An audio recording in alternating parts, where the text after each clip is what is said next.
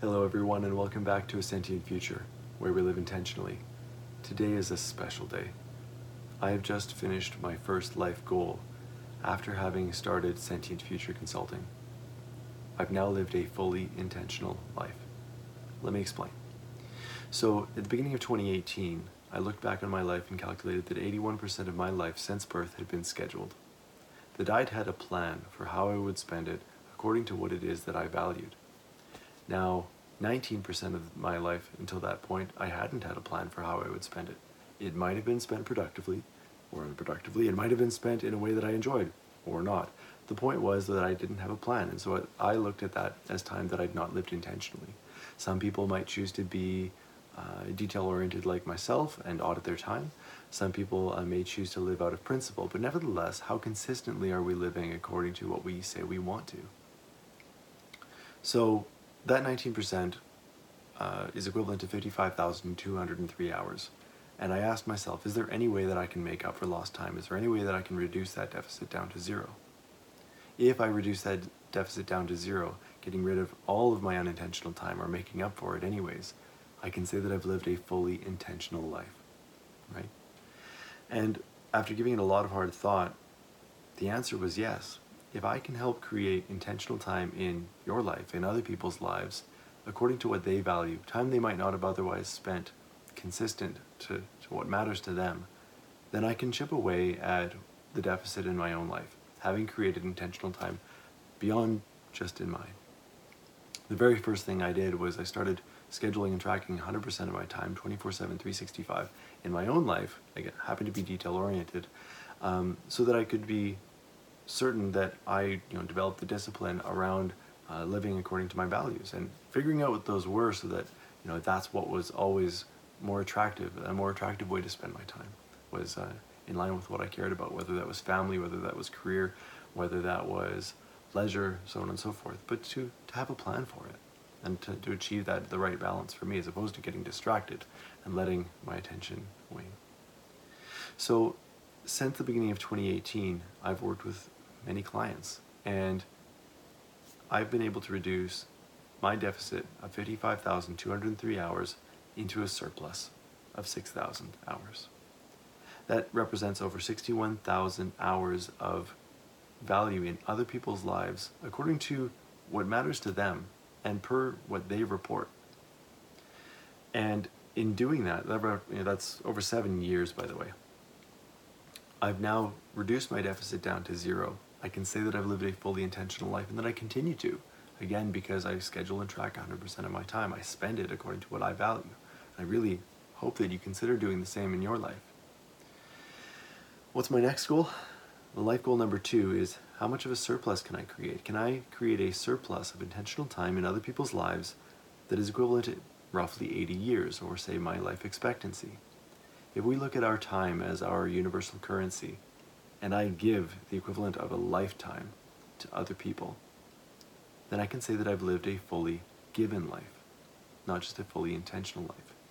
And really, when we talk about giving, when we talk about generosity, whether that's money, whether that's time, whether that's other things that we subjectively value, beauty, joy, different sets of emotions, self-esteem, you name it, right? Some of the subjective as well as the objective things. When we give that value to other people, that's ultimately what it is we're giving time. We are giving something, we're either giving time directly, or we're giving money, which is for some rate and equivalence to time. We're giving someone something of value to them that they would trade time for. So that's really, I guess, the news, and it means so much to me, that I've been able to reach a goal personally, right? And I want to hear about you in reaching your goals too. I will never have anything but respect for people who reach for what they care about, right? And to the degree that I can help you do that, I'd love to. The other piece, though, is just really what it means for the future here, because on the one hand, I've achieved a goal, but on the other hand, I'm just getting started. I just got rid of my deficit, and now I'm building. And after I create 80 years worth of intentional time in other people's lives with them, what's after that? How many equivalent lifetimes can I give to other people in their lives per what they value before I pass? This is what I'm dedicating my time and my life to. It makes me happy. I can see spending my time in no other way. Being a parent contributes to this. Being a husband and a friend contributes to this too. But I just see a huge threat, and let me talk about that briefly, in the attention economy. You may or may not be familiar with that concept. The basic idea is that our attention, our time, is progressively becoming a scarce resource. That there is an infinite amount of content to consume, lots of things to pay attention to that we can pay attention to. And it's getting progressively more dramatic and progressively more addictive. And the issue with that is twofold. First of all, right, the firms with large marketing budgets, they'll eventually move all of that marketing budget to mobile platforms and the like, and that's going to create a really expensive mobile marketing marketplace. And for anyone, a small business who wants to get started, may not be able to afford the marketing to get the attention. And so it's actually going to make competitors out of everyone, and I really do fear for startups and for entrepreneurs. The second piece, though, as bad as the first one is, I think is even worse. And that is, as tactics and artificial intelligence and a lot of the technologies are, I'm going to say misused, because they can be used for good for sure, but are misused in a way that really grab people's attention and keep people's attention, I'm concerned that it's going to take time away from time we would otherwise spend on what it is that we value, whether that's our family or whether that's reaching for our own goals. So that's really the attention economy threat.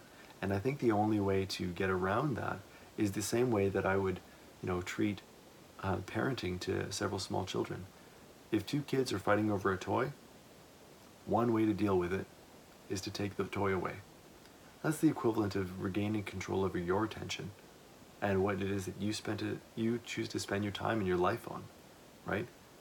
You have the control, but it takes practice. It's not easy.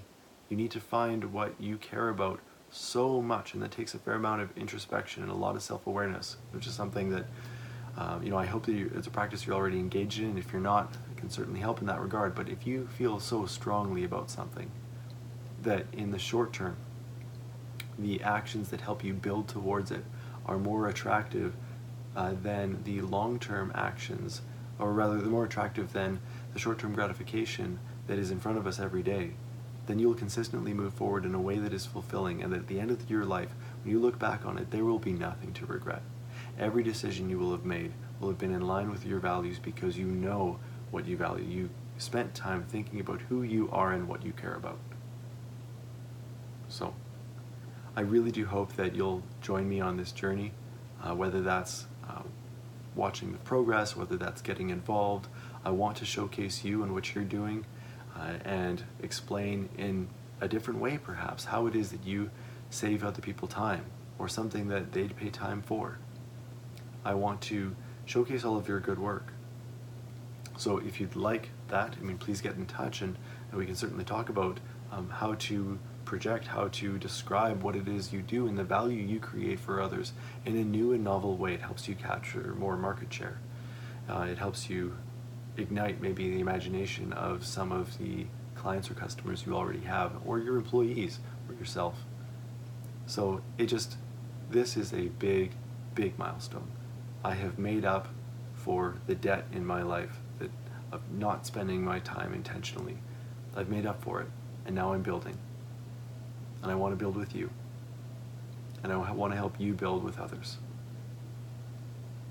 Until next time, live intentionally.